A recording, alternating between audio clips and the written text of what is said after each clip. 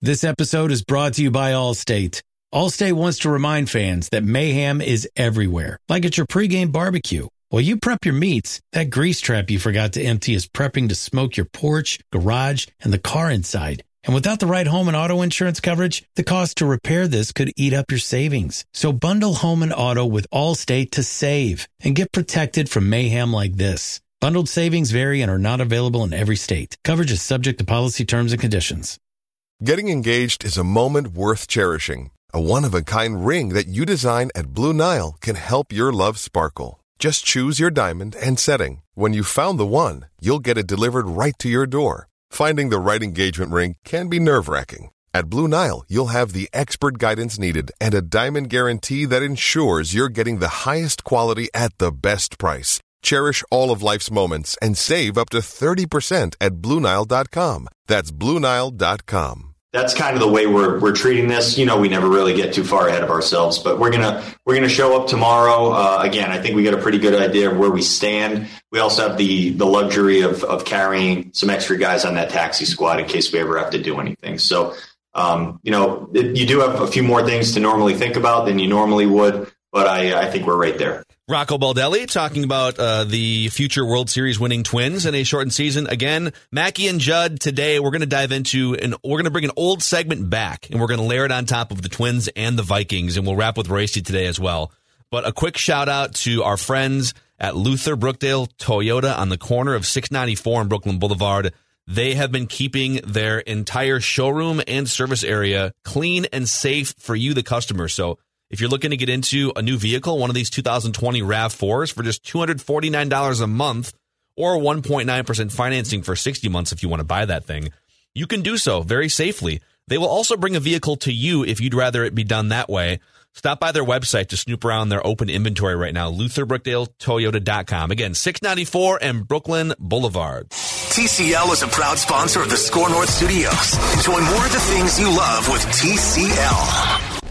These two guys have Minnesota sports flowing in their veins. Mackey and Judd on Score North and ScoreNorth.com. Come in with a good mentality and frame of mind every day. You know what to expect from a lot of guys, and that's what you get when you get good veteran players. You get reliability. You get guys that you can have real conversations with, and then they also bring it out there into the clubhouse. And they exude it. They kind of they show everyone how to do it. Rocco Baldelli, Twins manager.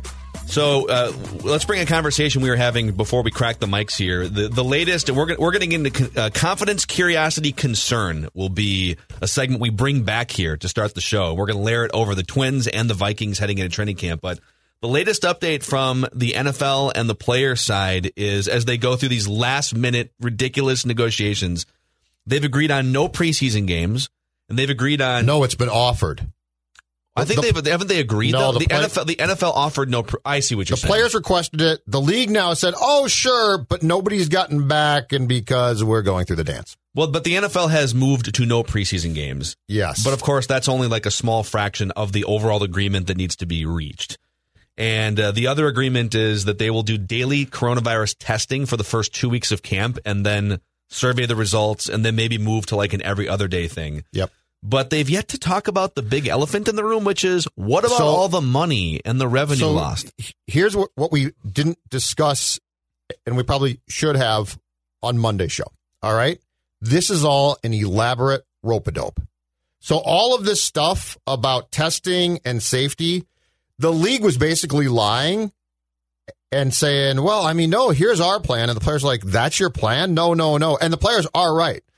But now the league, at the drop of a bleeping hat, right? One phone call. Oh, everything daily test. No preseason game. Oh, yeah. Because, and this is what, just say, come out with this. You are going to try and screw these guys yes. royally, financially, and they're yes. going to say no. So, like, this whole thing, my like, God, how stupid do people in leagues think that players and fans are? Like, just give us the whole dinner at one time. It's hilarious. Here's what we'll give you, and we are going to financially try and screw you. It's a little bit like a divorce settlement where, all right, the wife and I are worth $100 million. We are celebrities and we are rich, right? And the marriage doesn't work out. Brad and Jen. Brad and Jen. You're Brad and Jen. Listen, honey, it's not working out. Man, it's too bad. Yeah, I found a new girlfriend. Found a new girlfriend. It's great. I'll find another new girlfriend in 2 months. I'm Team Jen we'll on go that. from there. So I feel really bad about this. Why don't you take the couch? You can take the couch. Yes. And you know what? That love seat in the den, too. Yep. I really love that. But honestly, you deserve to have that. Oh, but what about the silverware?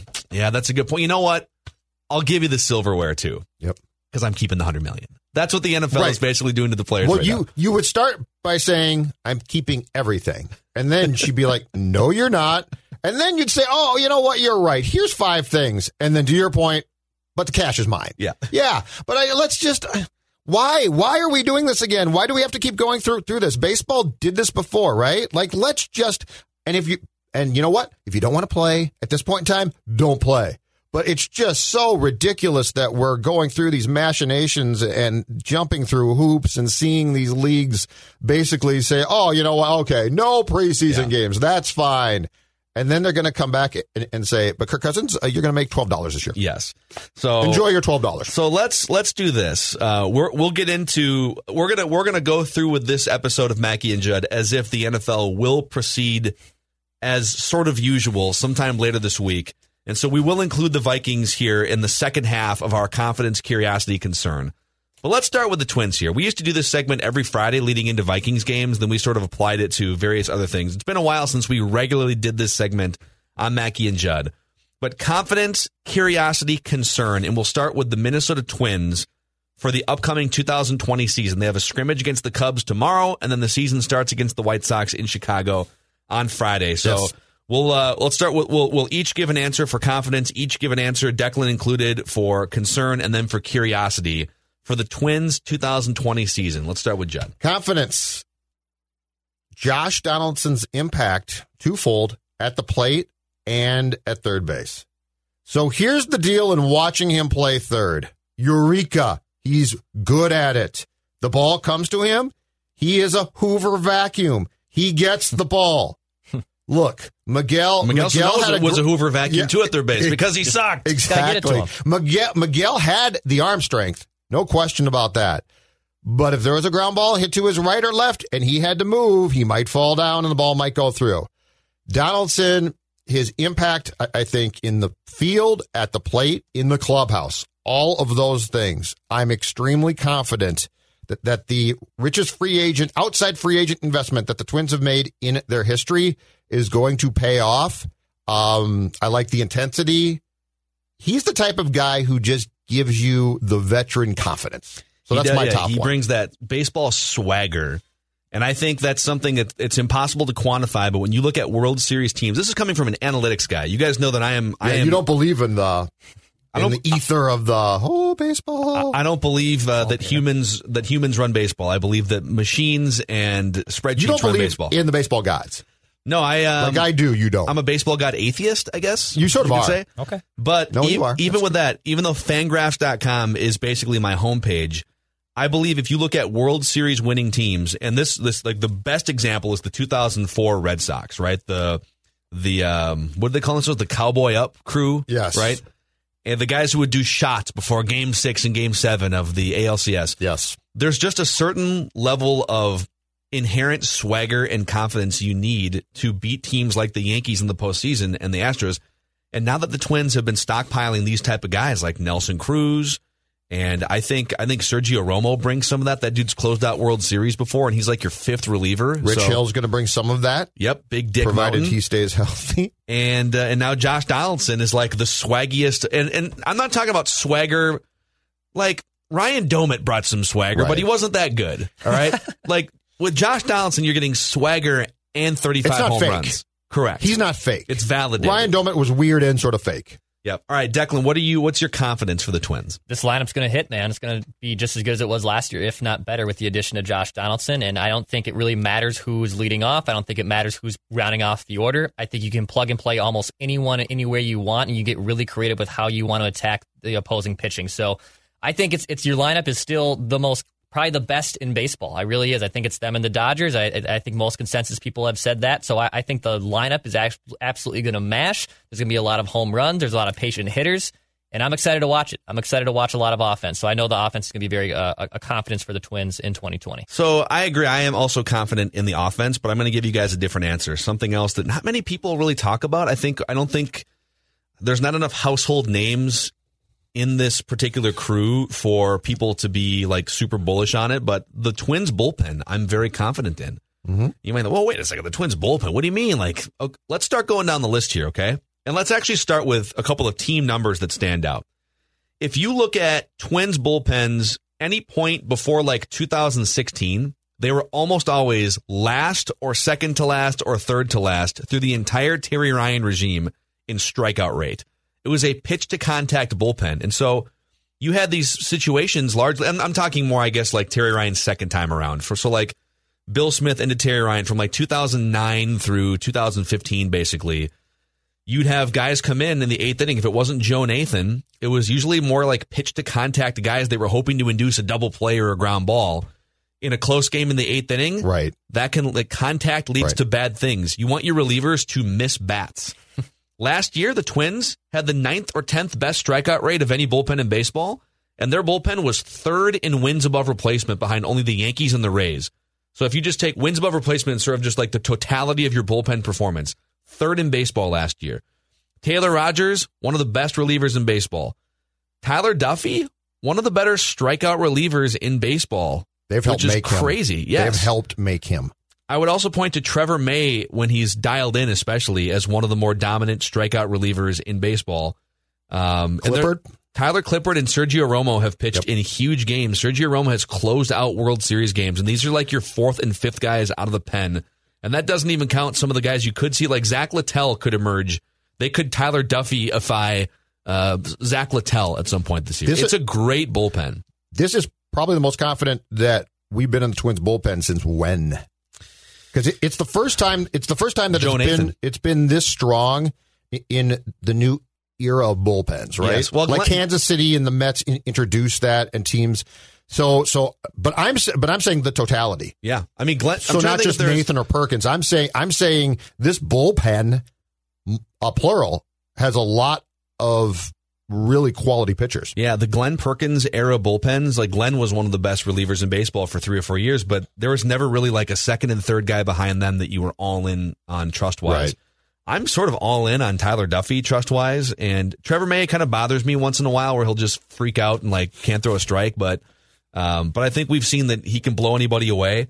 And Sergio Romo has just added, that's another guy we talk about personality and swag and all of those things that you can't quantify. He brings that to this bullpen, and they just haven't had a lot of that in the last 10 years. So you guys say lineup, Josh Donaldson specifically for Judd. I'm saying bullpen. Let's skip to concern here. The thing that you were most concerned about. Mine is very, very simple. As simple, as predictable as it can possibly get. Byron Buxton. Byron Buxton plays 55 games. You know what? You've got a great chance. I think if Buxton plays 35 to 40 games, I think that this is a playoff team, okay? Yep. But if he's hurt and the playoffs come around and he can't play, in my heart of hearts, truth serum time, I don't think that this is a World Series team without him. But you put him in the outfield, making plays, saving runs consistently, and the incredible thing with Buxton is if he hits 260, I'm fine with it. Like if he hits 290, if I'm the Twins, I'm ecstatic. Mm-hmm. But if this guy hits 260, just gets on base because he's a problem there, can be in the outfield consistently because he makes plays that the majority, and I think just about everybody else who plays baseball can't make at times. My concern is Buxton because we don't have any evidence yet that this guy can stay on the field for an entire year. And I do think that there's a good chance he's not going to play opening day on Friday because the Twins are going to be cautious with that midfoot sprain. But that concern to me, because that's what takes the Twins. Buxton takes the Twins from being, you know what, they're pretty damn good to this is a World Series potential team if he can play consistently. I will agree in that I don't think they can win a World Series unless he's playing defense in center field. Like his bat has potential to also be amazing, as we've seen at different times in his career, including the half year he played last year. He's the best number 9 hitter by far in all of baseball. The guy had like an 800 plus OPS as the number 9 hitter. can steal bases. But I just think in terms of if your goal, if you get to the postseason and your goal is to prevent the Astros and the Yankees and whatever other teams you're going to face, if you have to face the Angels and Mike Trout or something, your goal is to prevent them from scoring 9 runs on you. And he is a huge part of that run prevention in center field. And the downgrade from him to player X is how much? So like if it's Kepler now, or if it's Jake Cave, I mean, that is a significant step down. It's over the course of a full season, it could literally be like a 20 to 30 run difference, which is pretty huge. I mean, think about if, just translate that to a lineup. If you're talking about, well, we're going to replace this guy who drives in 90 runs with this guy who might drive in 60, you're like, oh my God. Right. You go from a cleanup hitter to a number 8 hitter. So, Declan, what's your concern for the Twins? It's actually the bullpen. I think the Twins bullpen, although it was pretty effective last season, I think there's also some regression that could be coming towards it as well. Even last year as a team. No faith in Tyler Duffy. I need to see it again, man. I saw it for 4 months. I think they found something. And I think he's a better reliever today than he was going into last season for sure. I just need to see it over the course of a season. And even if you're looking at BABIP, batting average on balls in play last year, the Twins bullpen actually was the second worst in BABIP. And I think they put a lot of balls in play, and they need a couple more legitimate top relievers. If you're looking at the top 50 relievers in terms of WAR last year in baseball, the Twins had 2. Obviously, Taylor Rogers was very good. He was the 5th best reliever in terms of WAR at 2.1, and our guy Tyler Duffy at 31.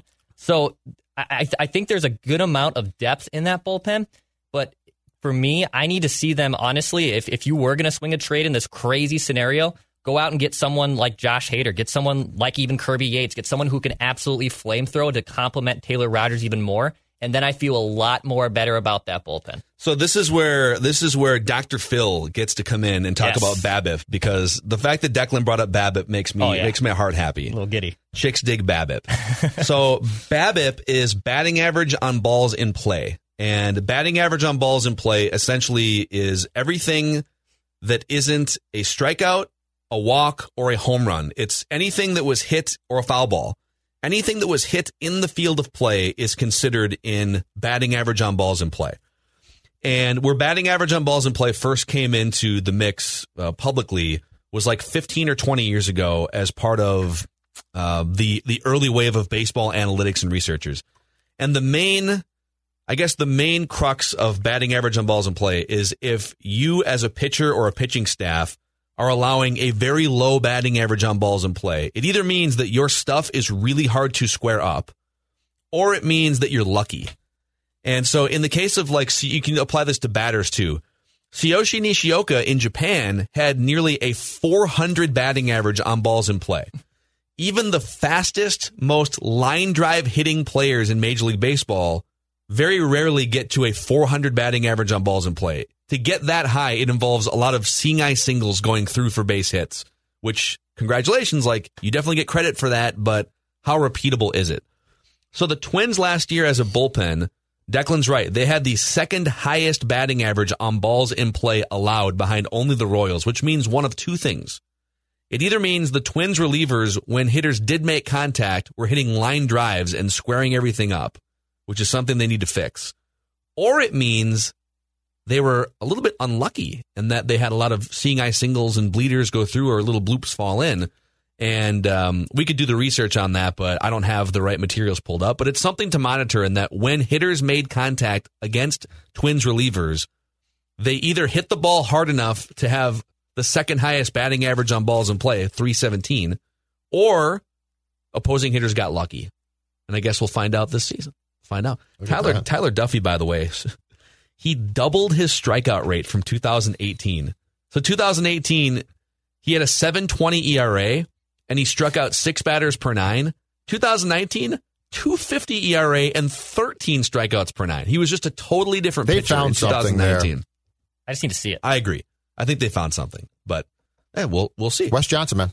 The thing that I am the most concerned about is actually starting pitcher health in 2020. You've got Jake Odorizzi, who's already feeling like a back twinge or something, and had an issue last year going into the playoffs too.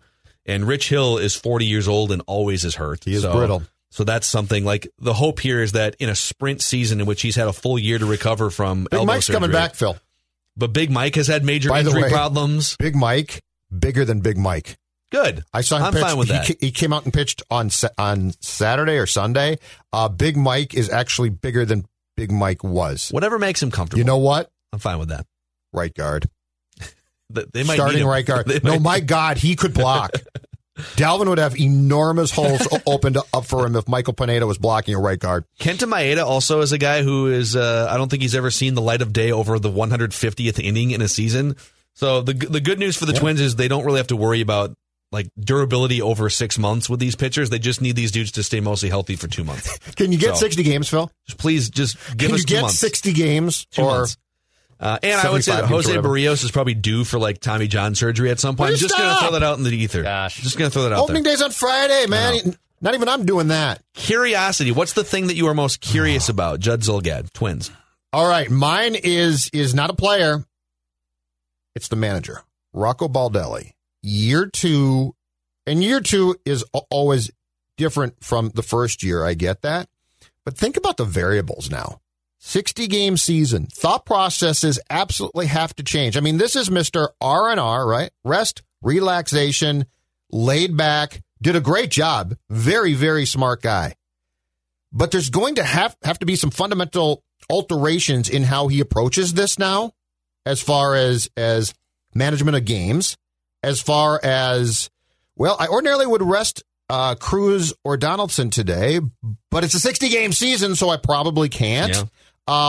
You lose 5 consecutive games in the 162 season. It's like, okay, I lost 5 games. That stinks. But you lose 5 consecutive games in a 60-game campaign. So my curiosity rests with the alterations that Rocco is going to have to make, some of which probably are going to run very, very counter to what Rocco Baldelli would ordinarily do. Yeah, that's fair. That's a huge one for me. That's fair. And it applies to all managers. You have to go. I mean, you really have to treat this like we've already played 4 months, and now we are tied for the division lead going into the last 2 months of the season. How would you manage it going into that scenario? And what do you do? And you'd throttle down a little bit more. You have to. Yeah, exactly. So I'm sure they have all these conversations, too. Like the Twins front office is constantly thinking about this stuff.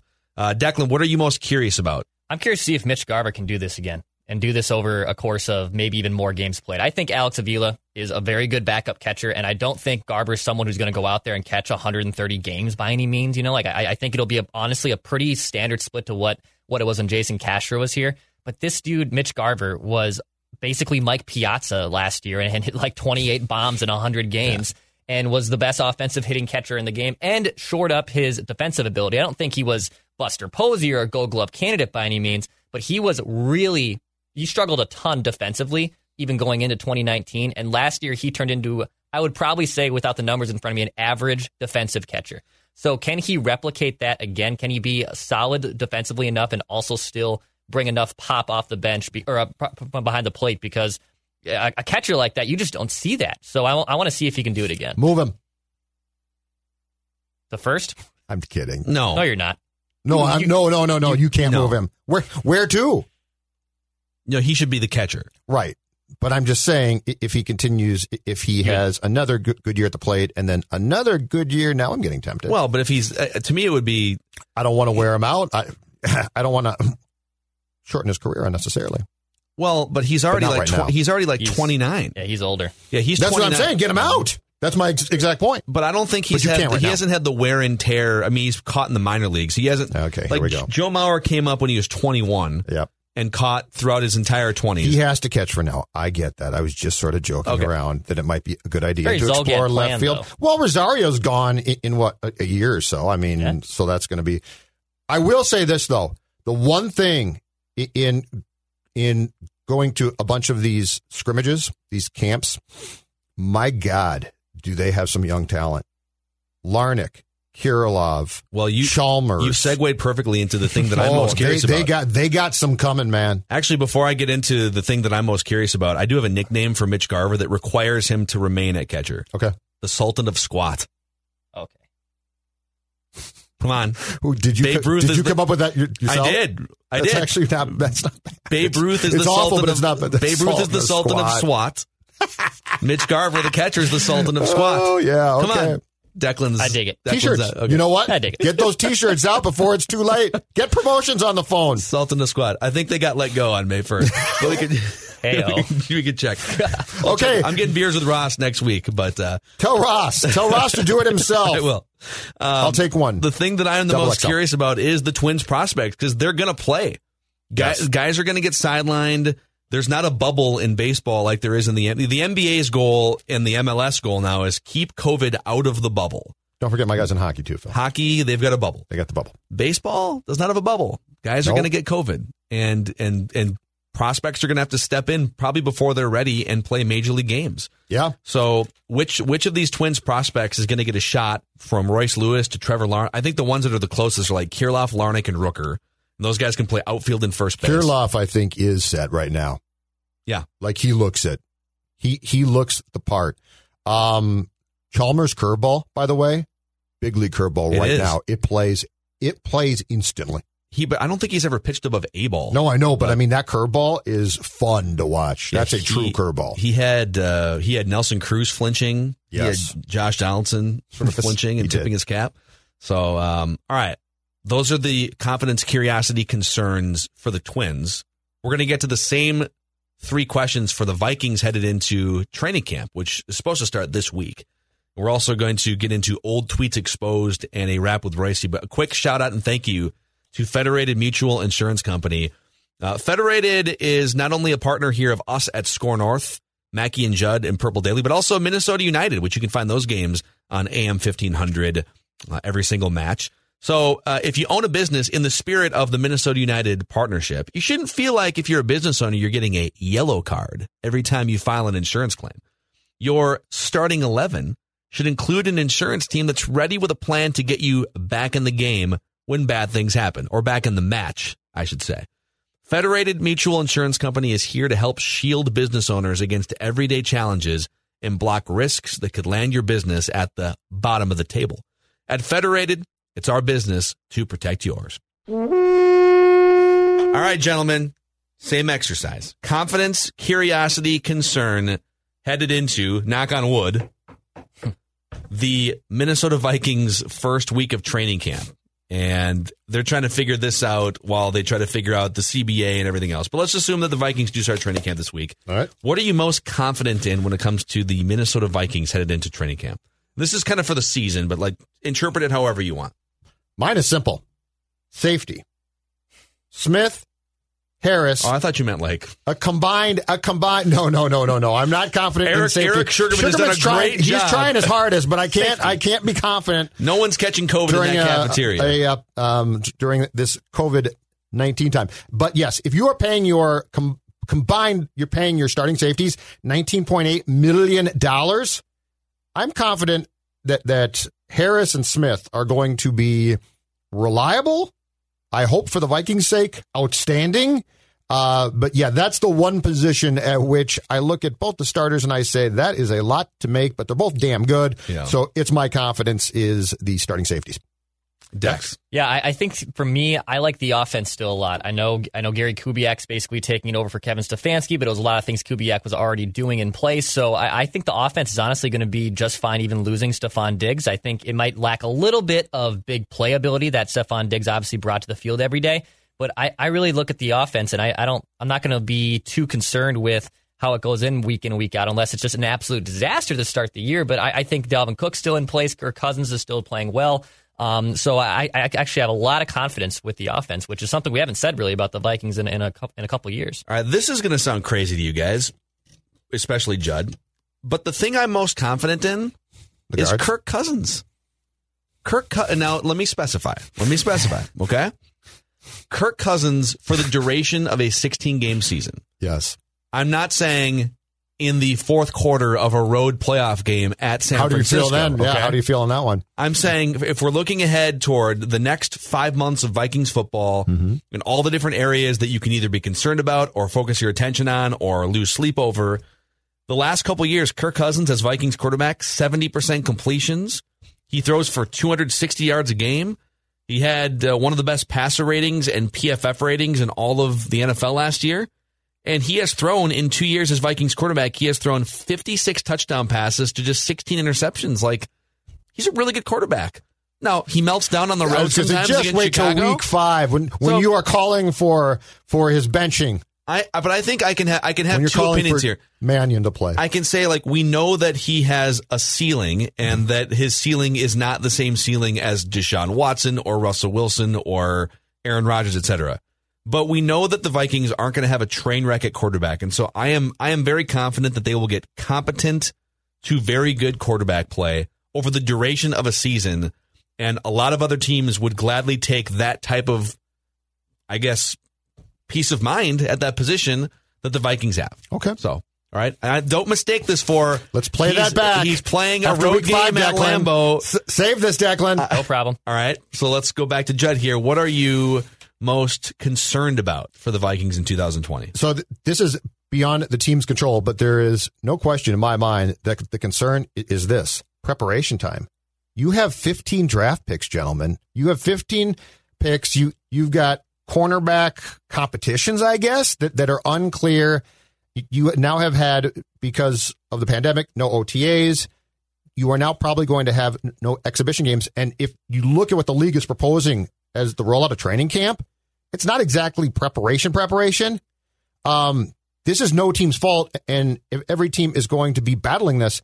But the Vikings have a lot of new guys and competitions at guard and competitions that aren't really going to take place like they should. And we're going to get eventually at some point in time to week 1, and it's going to be like, okay, let's go.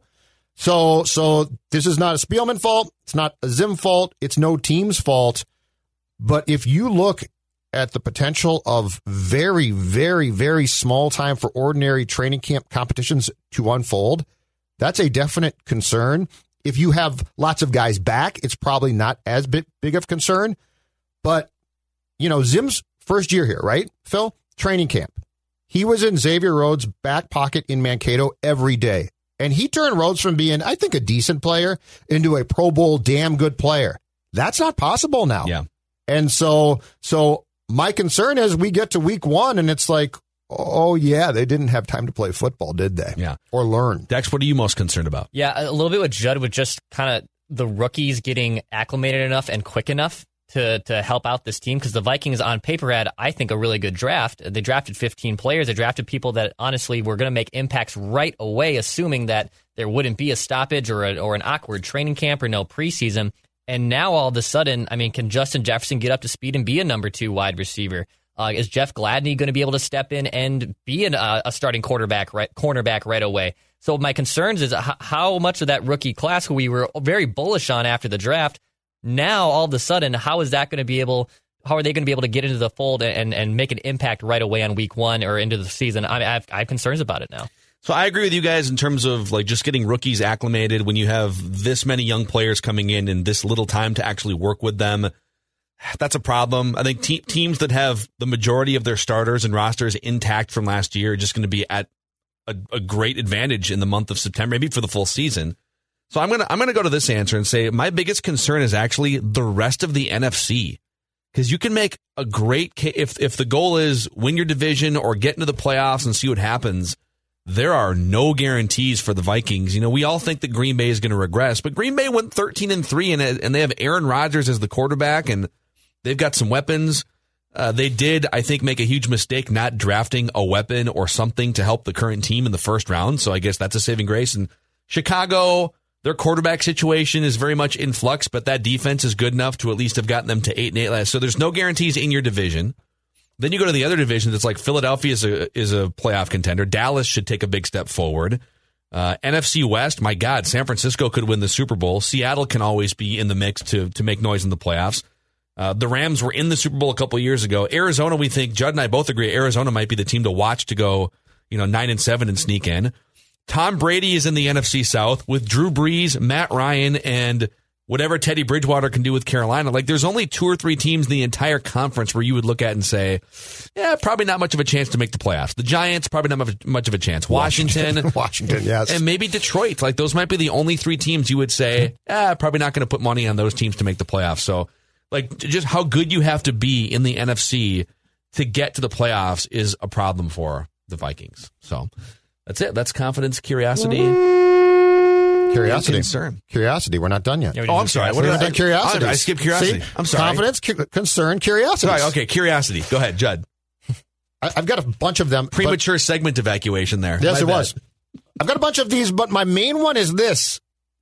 When the players are supposed to report, assuming that goes through, a week from today, which is going to be next Tuesday, July 28th, is Dalvin Cook going to show up? And what's Dalvin Cook's state of mind going to be? And if Dalvin Cook doesn't show up, is he going to then just forfeit his year of his accrued year and then be an unrestricted or a restricted free agent after 2020? There's a lot of variables here.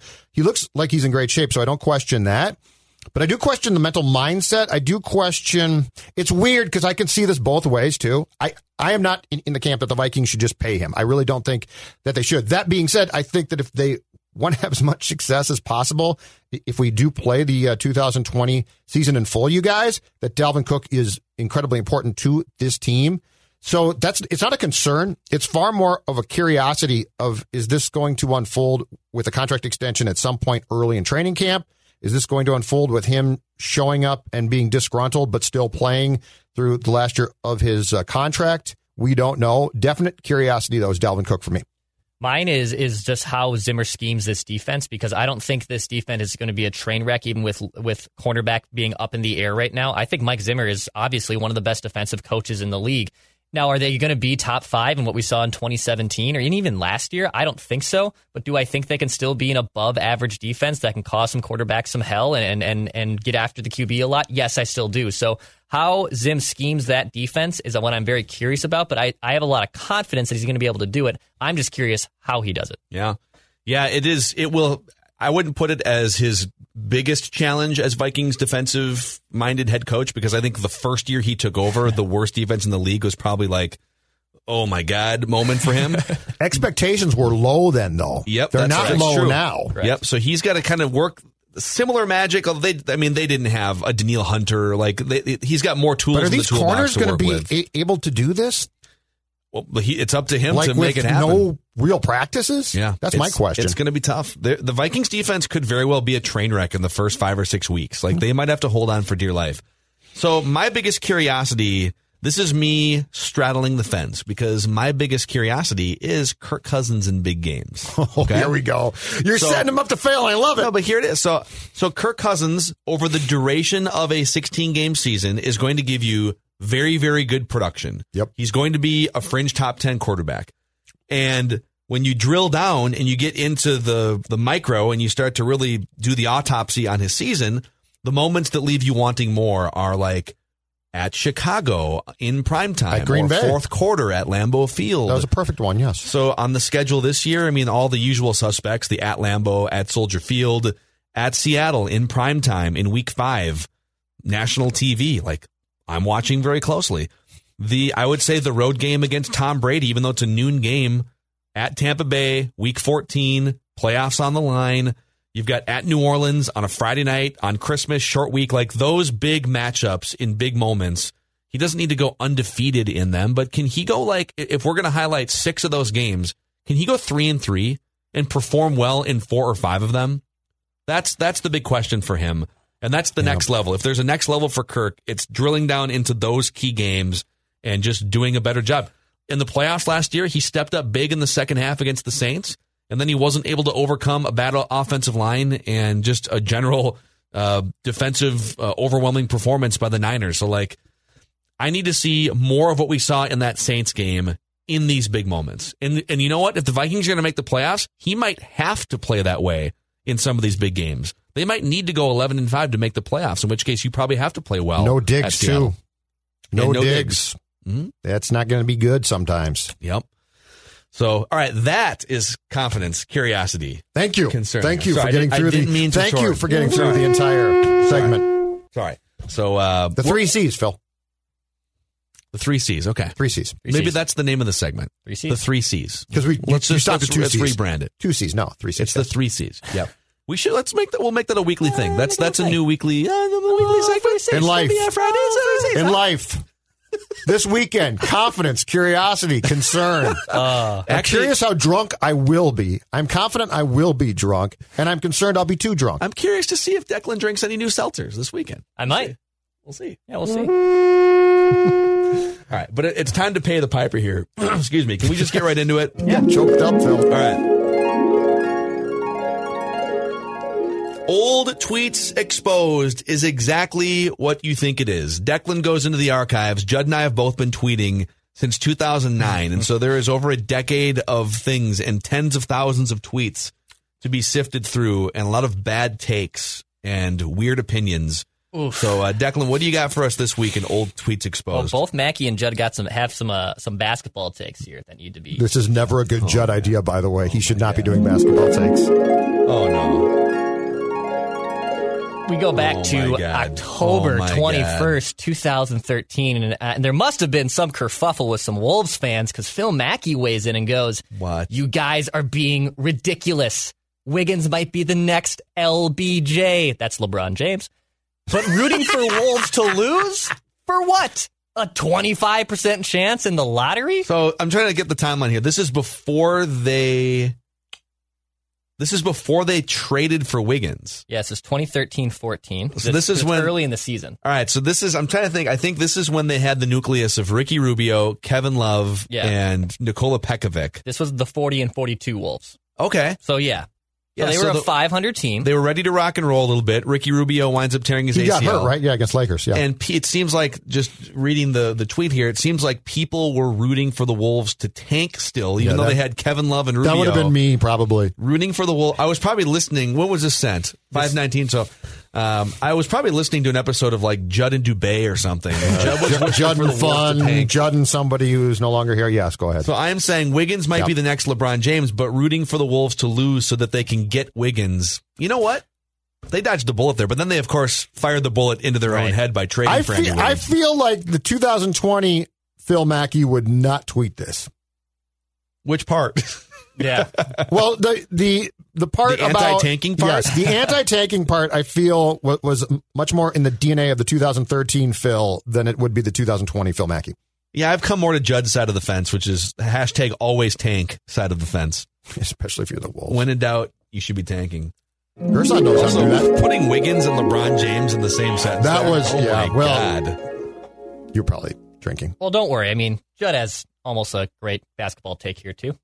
This is from June 22nd, I still 2017. love this trade. I still believe, this was probably the day Jimmy was acquired. It was. I was knee-deep in Mexico somewhere. Tom Thibodeau doesn't often make trades, but when he does, he doesn't screw around. You know what? Honestly, this tweet is correct. Yeah, I was going to say it's correct. I'm not really exposed because I did not say the key thing, which is I also love that trade. Yeah, see, Judd always protects himself. Judd's very good at sort of not putting himself out there for terrible takes because he's kind of hedging.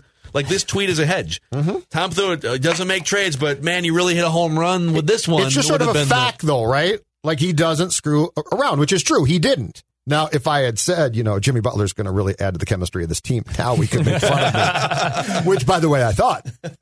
All right. Self-reporting here. Declan Goff. I'm excited to see this one. I love young Declan's tweets. Young Declan, so innocent. Professing his love for Josh Freeman as Vikings quarterback. Ponder? We have a quarterback take. Is it Ponder? Oh, man. Ponder's involved. Next Johnny Unitas? Oh, no. Ponder is involved. Oh, no. This is going to be... Okay, March 14th, 2013. Matt Castle is going to force me to love Christian Ponder. Oh. This is kind of a problem. Wow, what a love triangle this is. Declan.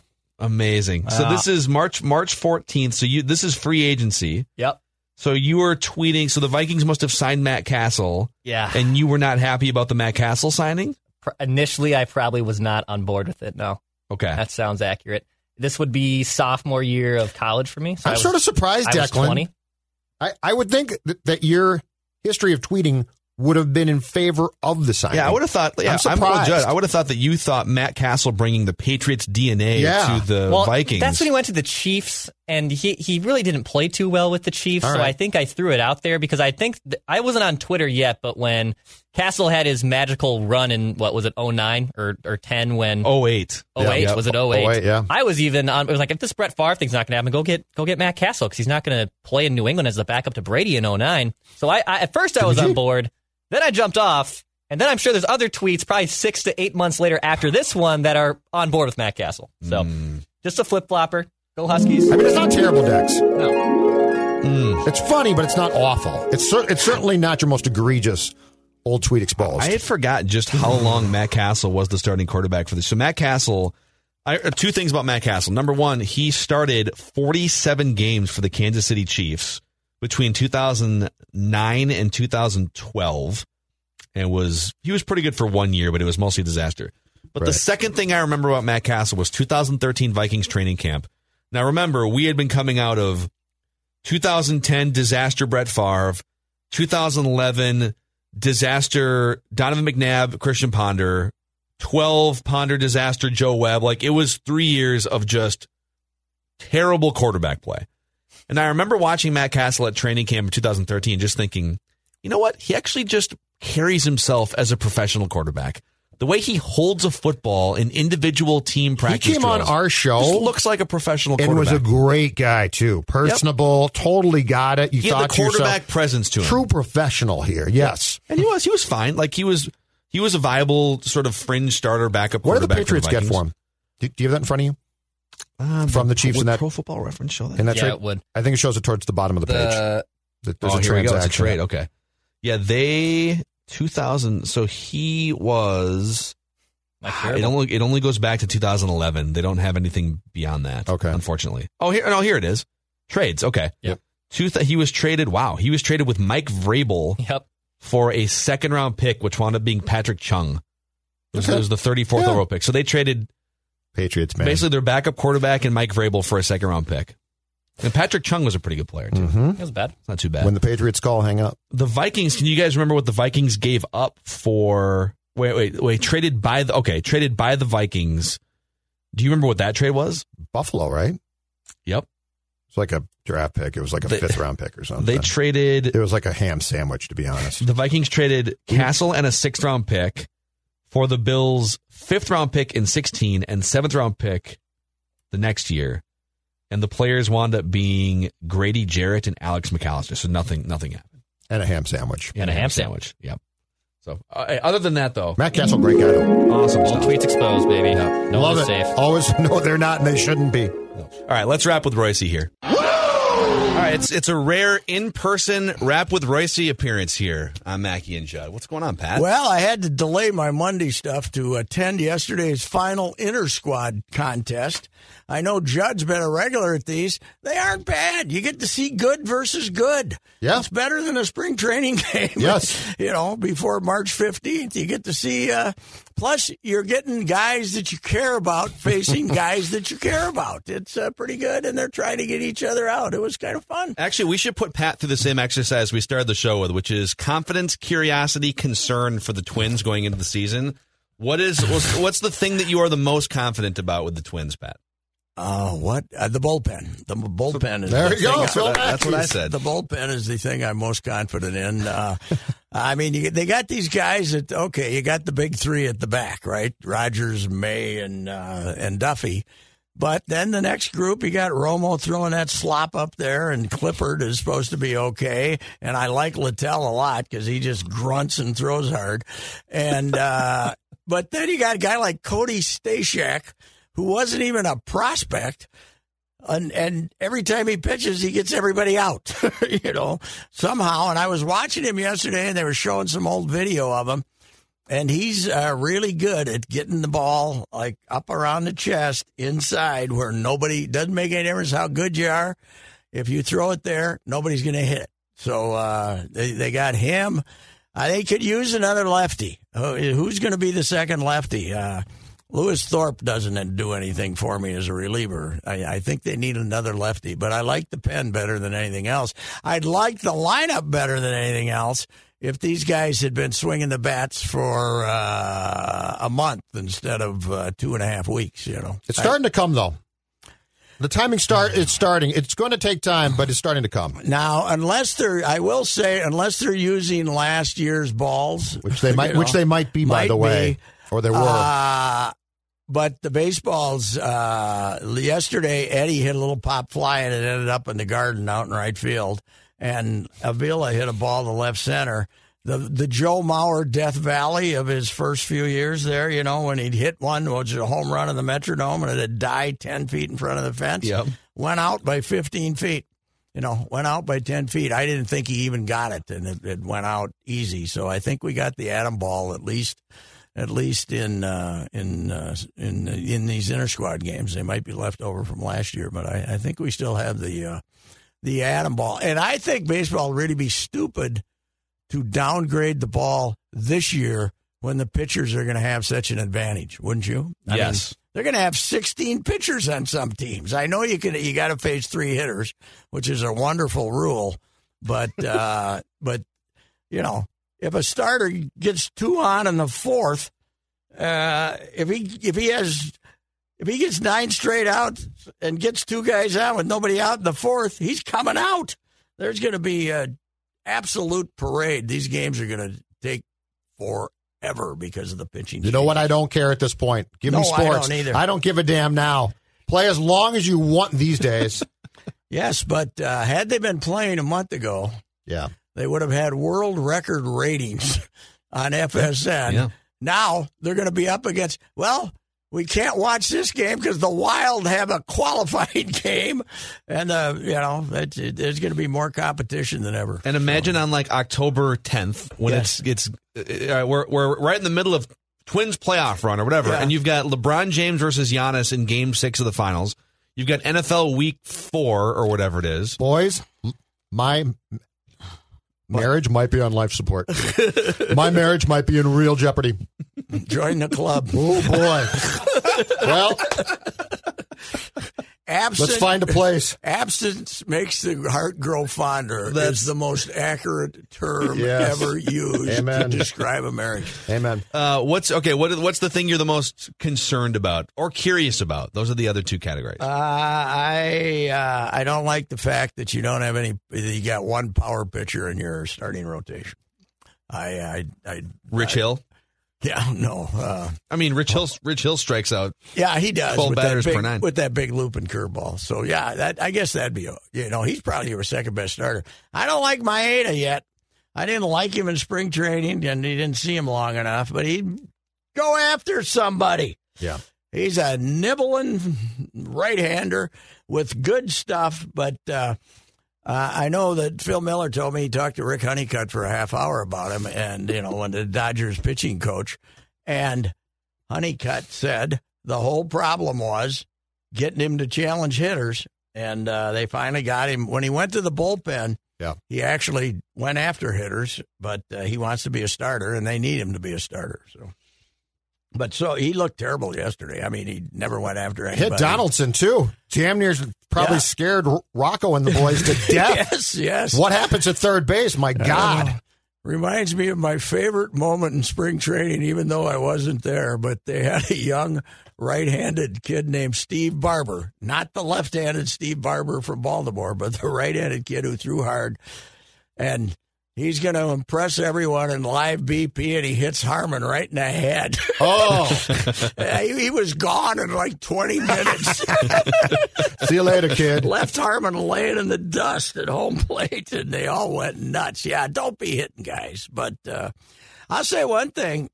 These inter-squads and Judd, you saw them all, but from yesterday, they were trying. Everybody was trying. It was, the pitchers. They told you something. The pitchers are trying to get outs, and the hitters, Donaldson struck out against Maeda, and one of the times on a breaking ball, and he was mad, and it was Eddie, though.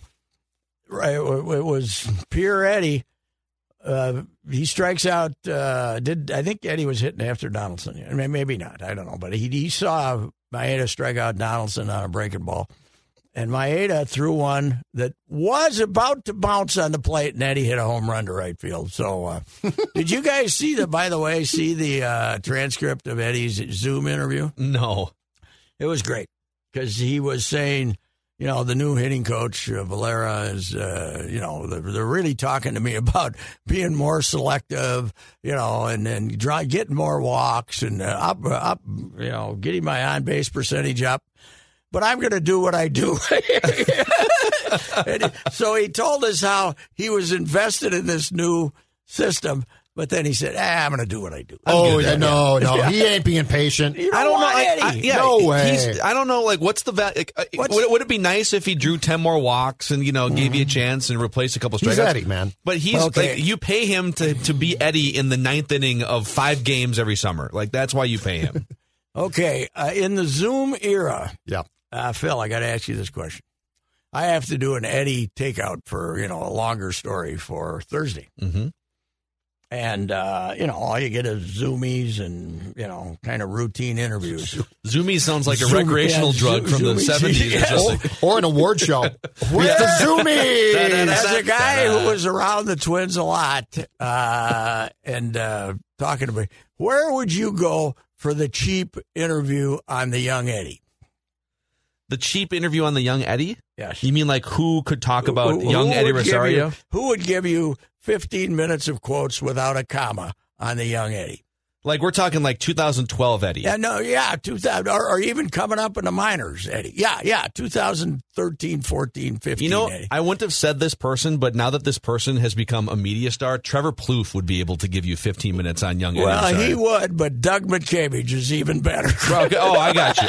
Oh, you got him already. So Loaded question. Said, okay, I have nothing. I'm going to pull the cheapest trick in the world. I'm going to call Dougie. Put a quarter in him. And Dougie was, twice or third, I had to say, hey. I had to and you take notes. Oh, yeah, I was typing. Still, that's not easy to do. Is he with Detroit? Nobody. He's what happened in Detroit? Or Toledo? He got in a feud with the farm system guy because he told them their prospects couldn't play. He was, that sounds about right. Daz Cameron. Is it Daz, right? It's like the number 2 overall, Mike Cameron's kid. Yeah. And, like him? They drafted him high, and they were trying to sell the public this kid's on him. And Eddie was calling him up every 3 days. Dougie was calling him up every 3 days. This guy stinks. Send him back to Double-A. They wanted to have the public think he was on the cusp of turning around the Tigers. And is he? So Minkiewicz, I feel like in 3 years, Minkiewicz went from potentially being in the mix for a major league manager job to now being fired from the Toledo Mudhens. Well, what is interesting is he took over that Mudhens team in let me get my years straight. 18 was his first year managing them. Yeah, 18. He took over that team. Yep. They had a mishmash, and he won, and they loved him. He turned it into a good club. They loved him. They gave him a 2-year contract. A year later, they fired him. So he's getting paid this year. His son, Steele, I talked to him yesterday. His son is named Steele, and God love him. Dougie devotes a lot of time to him, but he said the good thing about this pandemic and not having a job is I can work one-on-one with Steele on a daily basis, and I'm thinking, oh, poor Steele. Yeah, I was going to say, how's Steele feel about that? About Dad who pulls no punches. No, you suck. Dad, truthful dad. Pat, I just went to Steelman. So Steelman-Kiewicz has an Instagram account. Yeah. He's a teenager kid, right? Yeah, right. Okay, He's this is a blast. Freshman, right? This is a blast from the past. His Instagram, his bio for who he is on Instagram is a Domingo Ayala quote. If you guys remember Domingo Ayala, the YouTube baseball player, you showed him. What to you me. play semi-pro is the quote on Steelman-Kiewicz's Where's Instagram profile. Where's Mom now? Where's Jody I these believe days? they're not together anymore, and I don't know if Steele is staying with both of them or not. But I think her and Dougie have gone their separate ways. That happens. Can't imagine why. Before we wrap the show here, Pat, I have to run my Mitch Garver nickname by you. I hope it isn't. I hope it has nothing to do with sauce. I hate that nickname. No. It's an ode to Babe Ruth. That's my only trouble with Seth Stowes. Okay, Garv sauce. Yeah, well, that's all he ever calls him, even when he's talking about him.